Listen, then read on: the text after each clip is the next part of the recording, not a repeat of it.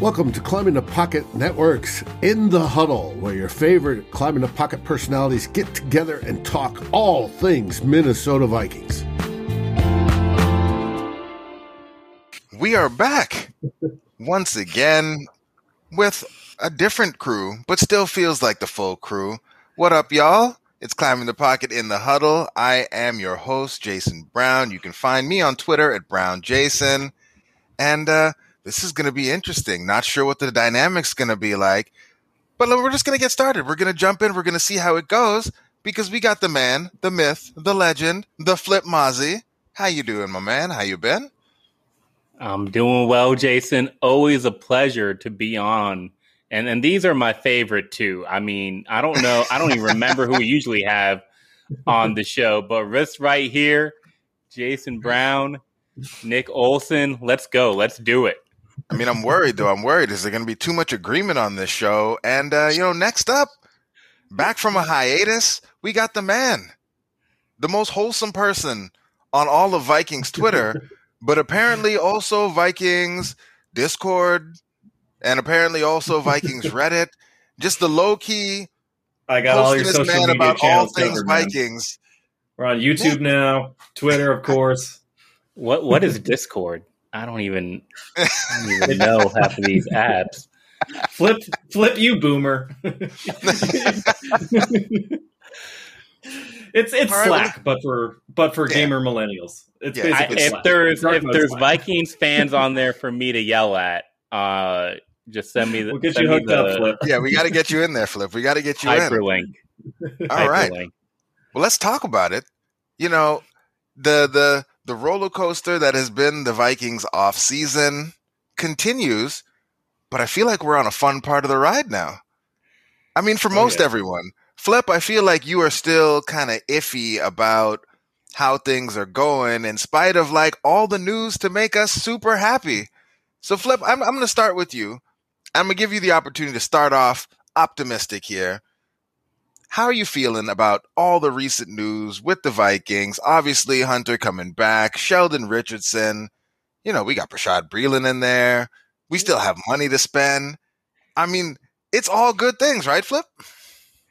Yeah, you know, we got Westworld in the comments. We got Jeffrey in the comments. See, lately, Jason has been trying to telegraph whether I'm supposed to be happy or sad about these things.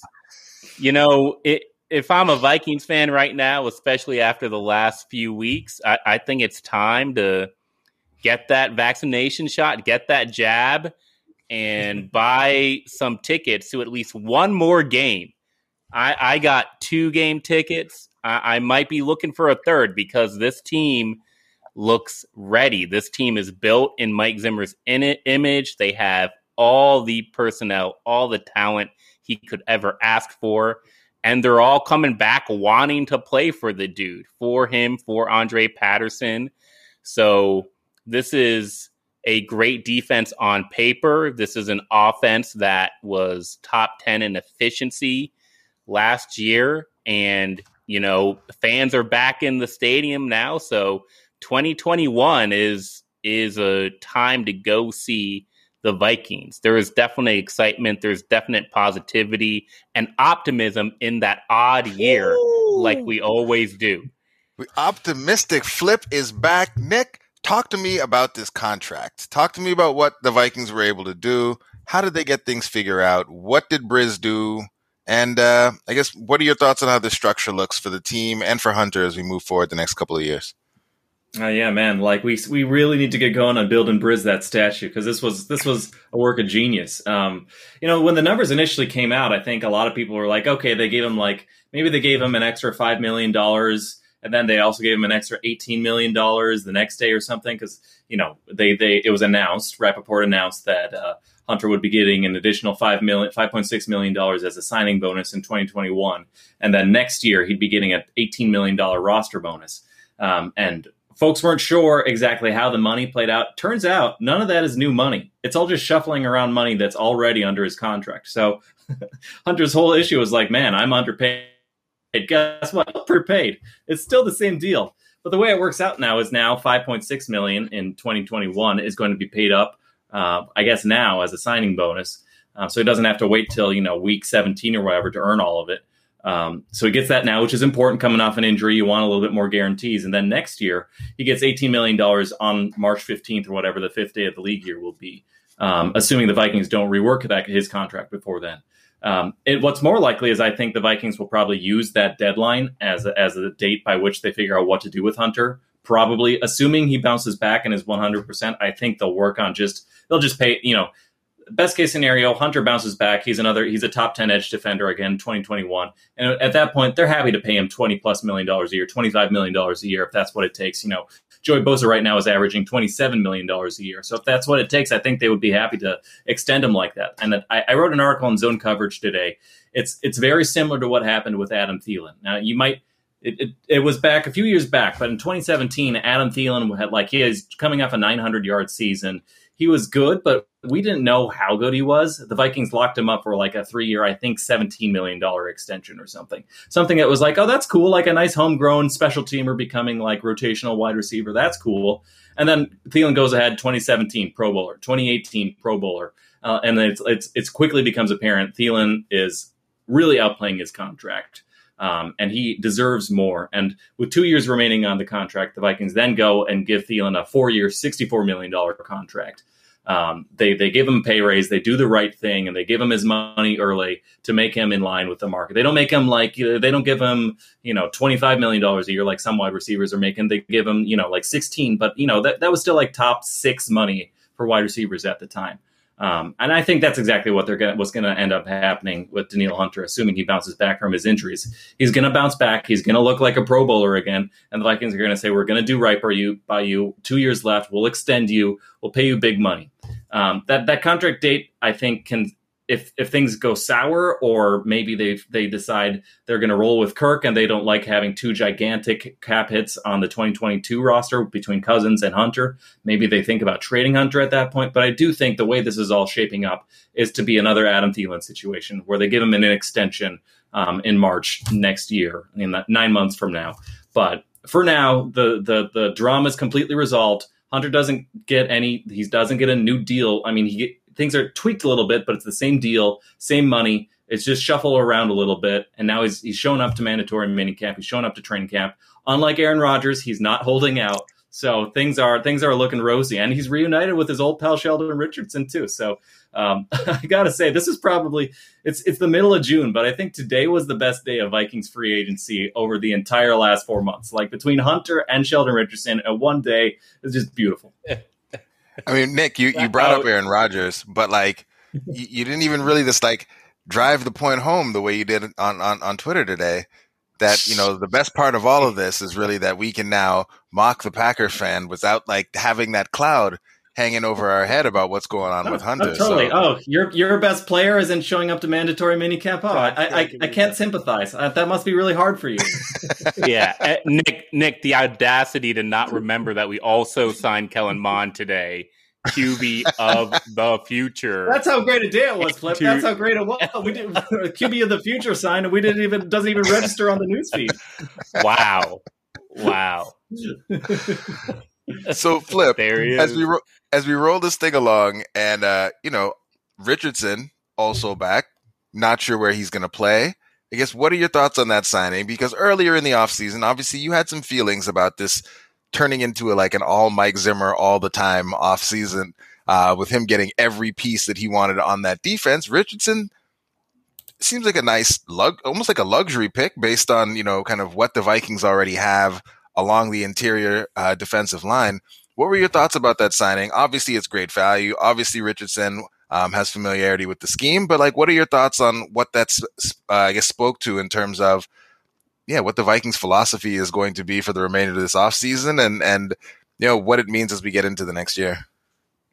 Yeah, Richardson is really interesting because that was the big surprise. I mean, Danielle Hunter honestly does not move the needle for me simply because I was never worried about it. They were always going to figure that out, and it was always about the guaranteed money more so than, him. Everybody tied to him making those crazy demands to be a top 5, to be the top defensive end, paid player in the NFL. And we all knew that was just bargaining piece. We all knew that. It always felt like they were close to an agreement here. They got that done. Richardson is very, very interesting because it happened very quickly. It happened so close to Danielle Hunter that it was almost like they reworked the Hunter contract in a way that would allow them to sign Sheldon Richardson immediately. But the more interesting thing with the timing of waiting on a guy like Sheldon Richardson is I just feel like they went into the May and June rookie practices, the mini camps, and Mike Zimmer and Andre Patterson must not have loved what they saw from their interior defensive line. And, Mike Zimmer is going to bed having nightmares about his defensive line from 2020. Those guys, Armon Watts, Hercules Mataafa, Blake Lynch, it's almost hilarious to think that they've made all those pigs and then they just came in this offseason and just pushed them all down the depth chart. What it does mean is that for the top of the depth chart, really, really exciting to add a player of Sheldon Richardson's caliber. I know that this was done in the same time frame as Rashad Breeland, as Ty Smith. This signing is way far and above, more impactful, more valuable, better than those guys. I mean, Sheldon Richardson is a top 15 interior defensive lineman when rushing the passer. He's been good, not just in 2018 for the Vikings, but on his rookie contract for the Cleveland Browns. He's been great throughout, and he's coming into a system that he already knows. He's coming into an environment with coaches and players that he's already had success with. So to get that at his cap number is fantastic. I honestly think he'll play more snaps when all said and done in 2021. I think he'll outsnap Michael Pierce and be a key cog in this defensive line rotation. Hey, Nick, I want to get you to comment because Sean just asked a question, and it's something that's been floated around and people have been joking about it a bit online. But, Andre Patterson did say, our scheme doesn't really require a penetrating three technique to be great. And there's a lot of talk about that earlier in the offseason. Sheldon Richardson seems to be a complete 180 from that line of reasoning. And Patterson tends to be one who seems to be pretty straight up when he's talking to the media. So do you think he was maybe blowing smoke back then? Or like Flip said, they saw what they had and were like, nah, we're not doing this again. And we got to go and run it back and, get, a new, maybe better Tom Johnson in here.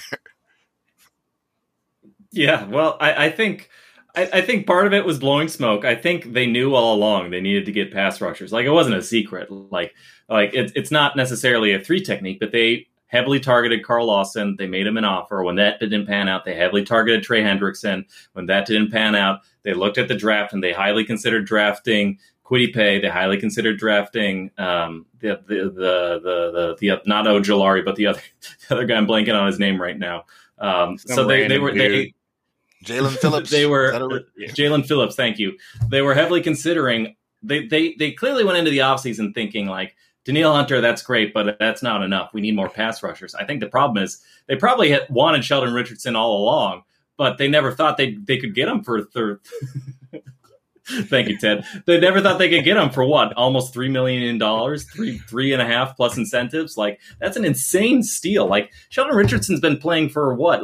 9 figures his entire he played for the Vikings, I think $8 million or something, and then the Browns was set to he made maybe $10 million last year. But for him to be this late in the game, sign on for a backup money, Stephen Weatherly money, that's insane. He's a starting caliber player. He's still really good, and he's been consistently good everywhere he's been. He's bounced around a little bit, but he's been good. He was good. The Jets, he was good in Seattle, he's good in Minnesota, and then he was good in the Browns the last 2 years. So he's a good player. And I just think Patterson probably knew they needed some pass rush juice, but didn't think he would be lucky enough to get a shiny new toy in Sheldon Richardson for as cheap as they were able to get him. Well, I mean, looking back, the front office, they've spent $30 million on defense. So why would Patterson think any different? I mean, he is literally the wife. He's Zimmer's wife who gets whatever he wants at this point in time. Like he should ask for a new car, like a Tesla or Maserati, at this rate, because Rick and Briz will find a way to get it under the cap. You gotta love it. Gotta love it. So we have all these new toys. Nick, how are they all going to fit on the field? Like, what are your thoughts on what this is going to look like? Can Sheldon rush from the edge? Or is he going to be rushing from the interior? Like, how do you think we're going to get all these pieces, on the field?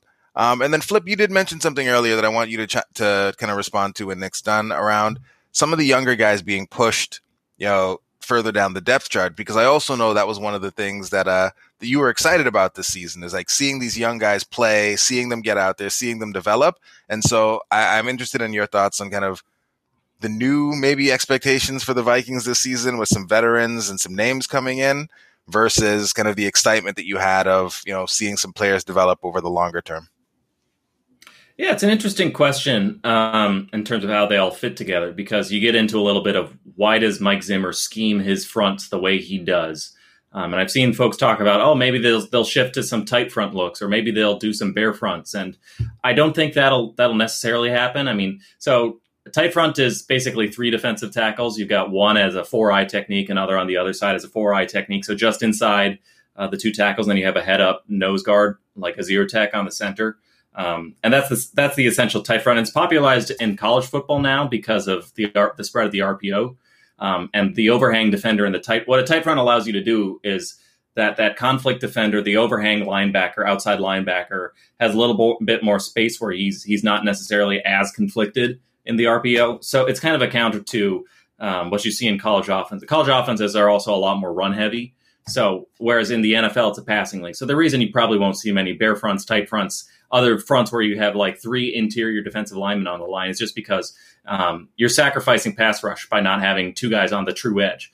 If you have Sheldon Richardson on the field at the same time as Michael Pierce and Dalvin Tomlinson, that's not going to be as good of a pass rush as having Danielle Hunter on the edge. And, Stephen Weatherly isn't good, but I think Stephen Weatherly is a better edge rusher than Sheldon Richardson, is sad to say. So in terms of how this all fits together, I think Flip was right when you point out that like this guy could outsnap Michael Pierce. I think that's right. He's going to get all the third down pass rushing snaps from the inside. Sheldon Richardson is. He's going to get all the second and long, like the obvious pass, second and 10 pass situation. He's going to get all the 2-minute drills, and he'll probably spell Dalvin Tomlinson a little bit as well. So I think we're looking at a guy who's probably going to get 600, maybe 700 snaps, considering there's a 17th game now. So I feel like they're definitely going to get good run out of him. I mean, Tom Johnson, when he was with the Vikings, was in that same mold. He was like a pure rotational pass rusher, and he averaged 600 snaps a year with the Vikings. So I feel like, and Sheldon Richardson mentioned he had slimmed down a little bit. He said his play weight, I think, was at 286.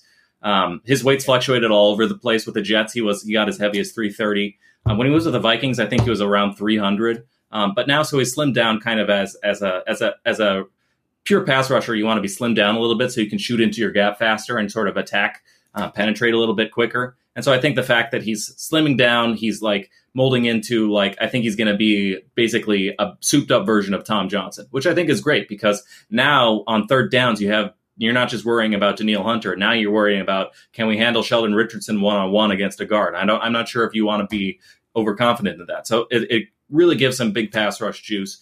They're going to have a really strong rotation. I mean, those are 3 really strong defensive tackles, probably one of the best groups of defensive tackles in the NFL.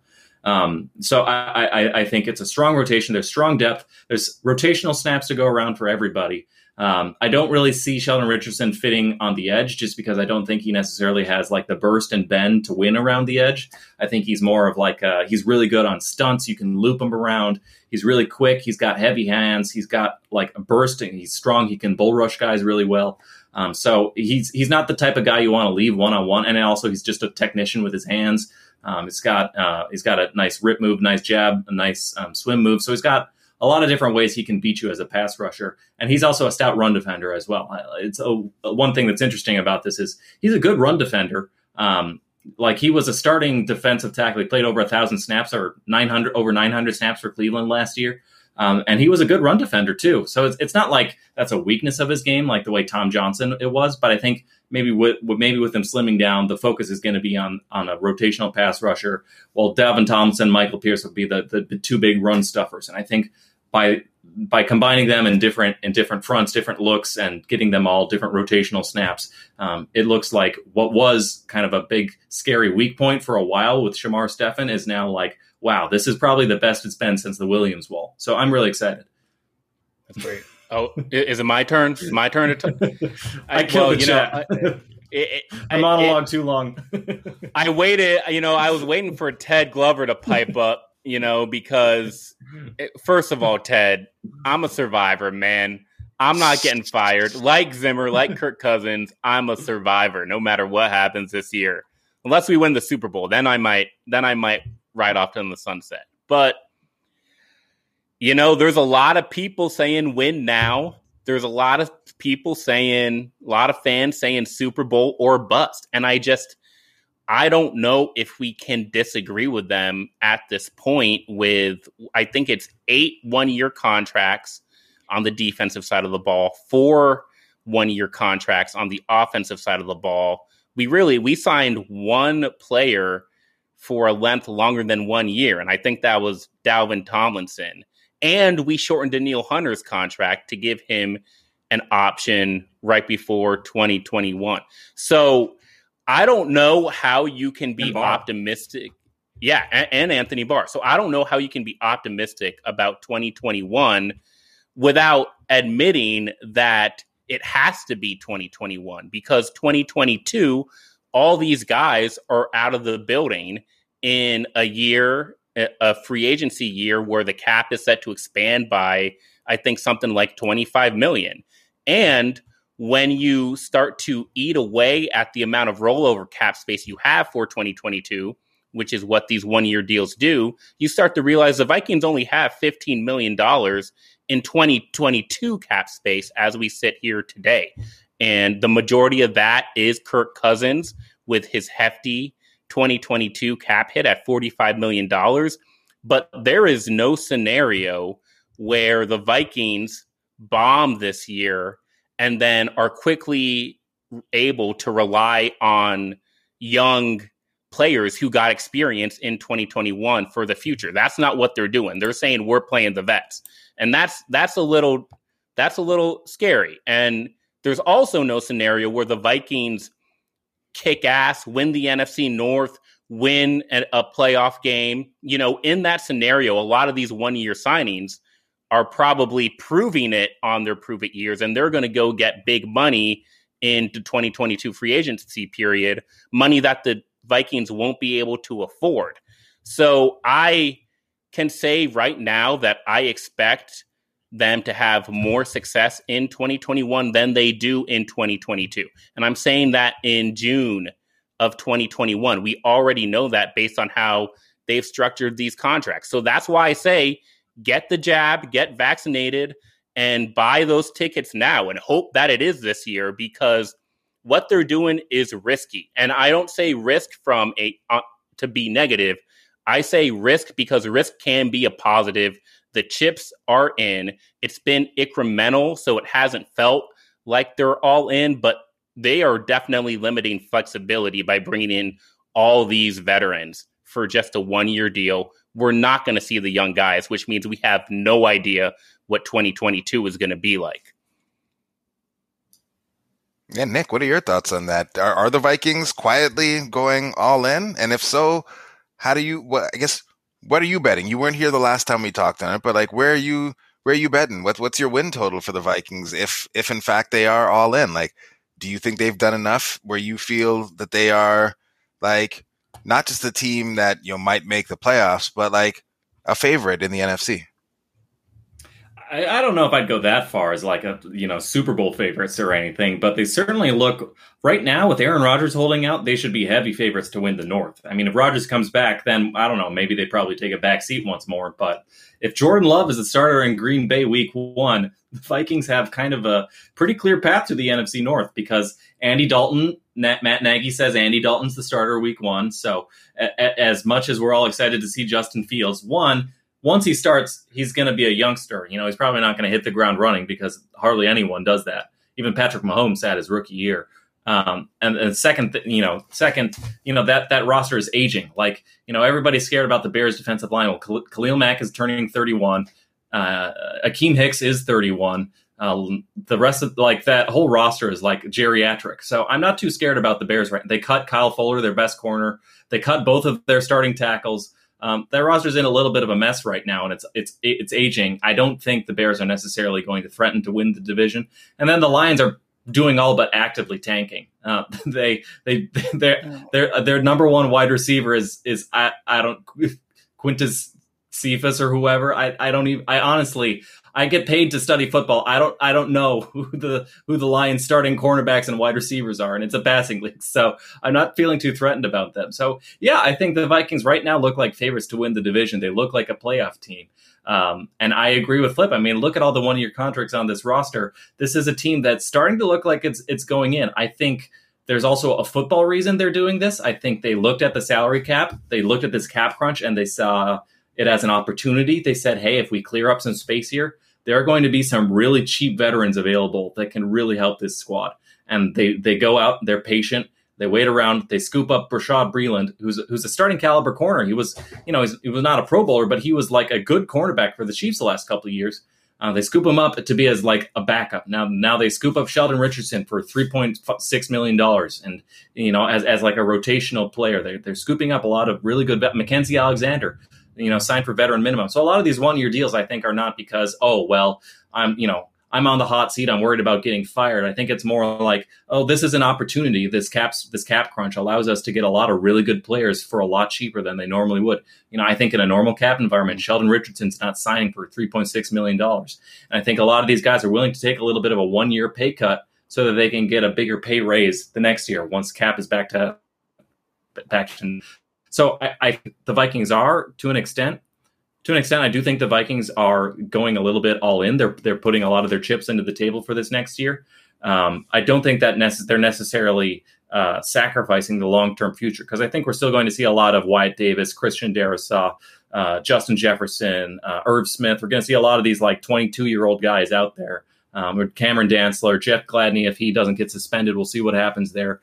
These guys are going to get their snaps, but I do think it'll be interesting to see your boy DJ Wanham here. As for like win total right now, I would probably say they look like a 10-win squad right now. It's still kind of a tough schedule ahead of them, despite the fact that it's a weak division right now. And it's hard to say like they'll be like a 13-win team. It's hard to be that confident in the team right now. Stephen Weatherly is still their starting edge defender. They've got two rookie starters on the offensive line, like who I'm excited about, but they're rookies, so they're probably not going to be that good. Chad Beebe is still the wide receiver 3, the guy they weren't even willing to give like a second-round tender. Oh no, the guy they signed for that minimum. Nick, you and Sean done it. Because flip up. There we go. Hey, go ahead, Flip. Go ahead. Just stop the sandbagging. I'm like, what is all this for? What is all the excitement over the last week for if they were a 9-win team before and they're a 10-win team now? Every time we talk about contention this offseason, even before these signings, everybody just likes to talk about the weak NFC North. If we think that we need to contend, then stop talking about the NFC North teams, okay? It's bullshit. You want to contend, we need to talk about San Francisco. We need to talk about Seattle, Dallas. We need to talk about Green Bay with or without Aaron Rodgers, okay? If we want to have confidence and really be excited about these teams, if these signings are really as cool as we all think they are, then we need to start talking in context with those teams, not just talking about Quintez Cephas. Nobody cares about him when you're a real contender. So that's where I just get to the point. We're on these 1-year deals.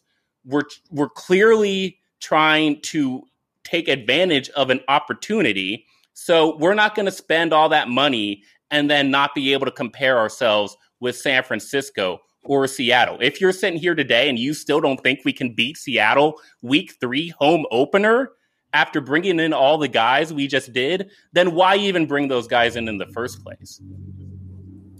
Okay, shots fired. Whew. All right. Well, let's think to the future just a little bit, because, I mean, we have some guys that it had been rumored for much of the offseason that, there's going to be some extensions done. Some young, some old. Flip, I know you've had some feelings about how this is going to go down based on the history of the Vikings. Who's getting some money this offseason? Hunter, that's done. That's taken care of. Who else is on the list to get some more money? Yeah, when you get Adam Schefter to tweet out contract demands, that basically puts you in front of the line for contract extensions. Take note. Dalvin Cook did it. Danielle Hunter did it. So we're on a roll here. I don't know. I mean, if I had my way, I would say let's get the Brian O'Neill extension done, first contract after his rookie deal. He's a low second-round draft pick. Time to reward that guy and project him higher, get ahead of his success for a developing player, a player who's getting better every year. Put that contract extension into place that we were with, like an Eric Kendricks and a Danielle Hunter. Make a value extension there. And then you talk about doing Harrison Smith afterwards, if you can also fit him under the cap. Knowing the Minnesota Vikings, the team that has spent $30 million on defense and $3.6 million on offense this year, would I be surprised if it's Harrison Smith, the best chance at getting the first extension? No, I would not be surprised if that happens. Okay, Nick, are you in agreement? Or are we finally going to have something that you and Flip disagree with? Are we cutting Harrison Smith? I'm just throwing stuff out there. I want you two to fight about something before we go today. None of these fans want that 9-win cautious optimism, man. None of them want it. The problem is football is so random. Like, you never know. Like, Kirk Cousins could get hurt. Patrick Peterson could be cooked. Like, there's a lot of reasons. There are a lot of things that can go wrong. Like, the most talented Vikings team over the last decade, it was probably the 2018 Vikings. And who would have guessed then that, like, John DeFilippo was just a terrible, terrible offensive coordinator? Like, no, we all thought he was a genius. He had just, like, schemed the Eagles to the Super Bowl. So weird. You can wind up with, before long, Jake Long is your starting left tackle. Things get crazy. So in terms of extensions, I think O'Neill and Smith are both in line. Smith is, yes, he's getting older. And he's probably not quite as good now as he was, say, at his peak in, 2017. But he's still a good safety. He's still Sam Monson at Pro Football Focus ranked him as the second best safety in the NFL heading into next year. And I'm not sure. I mean, that seems high to me, but that doesn't seem like egregiously high. Like when you think of who are the best safeties in the NFL right now, Harrison Smith is one of the first guys that pops into your mind. He's still really good. So I think he'll probably get a short extension. Probably, say like. I think Jordan Poyer got something like 2 years, $18 million or something. I feel like that kind of extension for Smith would make a lot of sense. So I feel like he'll stay a little bit longer. And then I think O'Neill is the big one. O'Neill is going to make, $15 million to $20 million a year, depending on if they negotiate him as a right tackle or left tackle or however they want to approach that. But yeah, O'Neill is the big one. And I do think O'Neill will get done at some point, but probably not. I mean, they've been busy enough with Hunter, Breland, Richardson, everyone else that it'll probably still be another month or two before they get around to finalizing O'Neill's extension. But that's the big one. All right. Well, we've pretty much gone through all the things. Oh, go ahead, Philip. Referencing 2018 is just wow to me right now because, like, new OC? No, well, that's the entire point. If you're putting yourselves in, I know, Nick, that you don't believe in ceilings. So if you don't believe in ceilings, your team should not be putting itself in a position where it can only be great for 1 year, and you're exposing yourself to something going wrong. Like, maybe our OC does suck. If our OC sucks and we have all these guys only for 1 year, 2022 is a wrap. If Justin Jefferson gets injured or Dalvin Cook gets injured and we have all these defenders on 1 year deals, 2022 is a wrap. So like, whether you like it or not, there's no way to hedge on 2021 and say, okay, we'll just clean that up for 2022, because in 2022, you're looking at a completely different roster, whether you like it or not, whether something goes wrong in 2021 or not. Okay, fair. Here's my unbridled optimism take. There we go. Let's go. I'm not going to go full homer, but I'll say things that I think the Vikings have arguably the best offensive weapons in the NFL. I think they're right up there with the Chiefs, with the Bucks. I mean, is there a better wide receiver running back combo than Thielen, Jefferson, and Cook? I don't think there is. They've also got Irv Smith, and the depth is a little concerning. But like, if you've got 4 bona fide, legit elite weapons like that, well, maybe Irv isn't elite, but I think Jefferson, Thielen, and Cook all are. That's pretty great. The offensive line. The problem last year was that, like Drew Samia and Dakota Dozier, it's like one rotten apple spoiled the whole bunch there. But now Dozier and Samia are not going to be starting. They're going to have Wyatt Davis and Christian Darrisaw, who, they're rookies, but also like the one thing that Davis can do that we know he can do is he can anchor against like a penetrating 3 technique. That's something that like Dozier and Samia could not do. So I feel like the run game, the run blocking might take a step back, but I think the pass protection is going to be good. I think this is going to be a line that can protect Kirk Cousins, and I think this is going to be Kirk Cousins' best supporting cast in a long time. I think a lot comes down to Clint Kubiak, but I feel like there's a good chance he's just his dad, but a little more modernized. I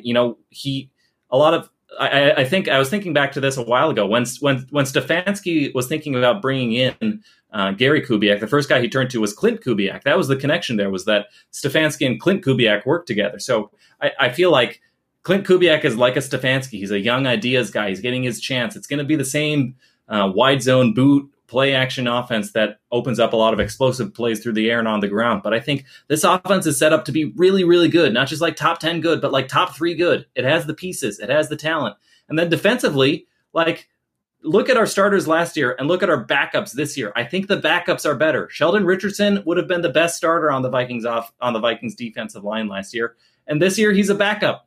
And Bashaud Breeland would have been the best starting cornerback on the Vikings roster last year. And this year he's a backup. Like the thing that like keeps me up at night about the Vikings is like, oh, what about if like somebody gets injured? What if somebody goes down? Well, now like there are still a few guys. They probably can't afford to lose Hunter. They probably can't afford to lose Jefferson. But like if one of their linebackers goes down, if Dalvin Tomlinson goes down, they have really good depth. If Cameron Dantzler gets nicked up, they have Bashaud Breeland to step in. That's really good depth. So I feel like there's still some concerns, but I'm not going to say like it's Super Bowl or bust. But I do feel like it wouldn't surprise me if they made it to like. Okay, give me a win total. I can easily see them winning 13 games. It wouldn't be my bet, but I can easily see them winning. So there you go. There's my unbridled optimistic take. Where is it? Nick drops the mic. We can end the show. That's it. We're good. It's great to have y'all back. David, come back to us. Where are you at? David, I'm here. There he is. David 3. I don't even remember the other 2 that we get on the show usually. This is the crew right here. We're back. It's Eric Eager and Miles Gorham, who is that was a lot of fun too. in Mexico enjoying himself. Yeah. It's like 95 degrees in Minneapolis. Wild Miles go all the way down to Mexico. Hey, you gotta, sometimes you just gotta get away. Number 2 is on the way. Miles is getting it in while he can, getting his time while he can. Well, gentlemen, as always, thanks for coming through. Viewers, thanks for hanging out with us. Listeners, thanks for tuning in. They love Optimistic Nick. They love it. Optimistic Nick. They love it. There we go. And that's what we're calling you from now on. Flip. Optimistic Nick, Optimistic Flip, and this me and David. We're just here. That's it. David, play the music, man. Absolutely. Everybody skull. Skull. Thank you for watching or listening. As always, if you like, subscribe, and ring the bell for notifications. And if you're listening to the podcast, please rate us on your favorite aggregator. Skull, everybody.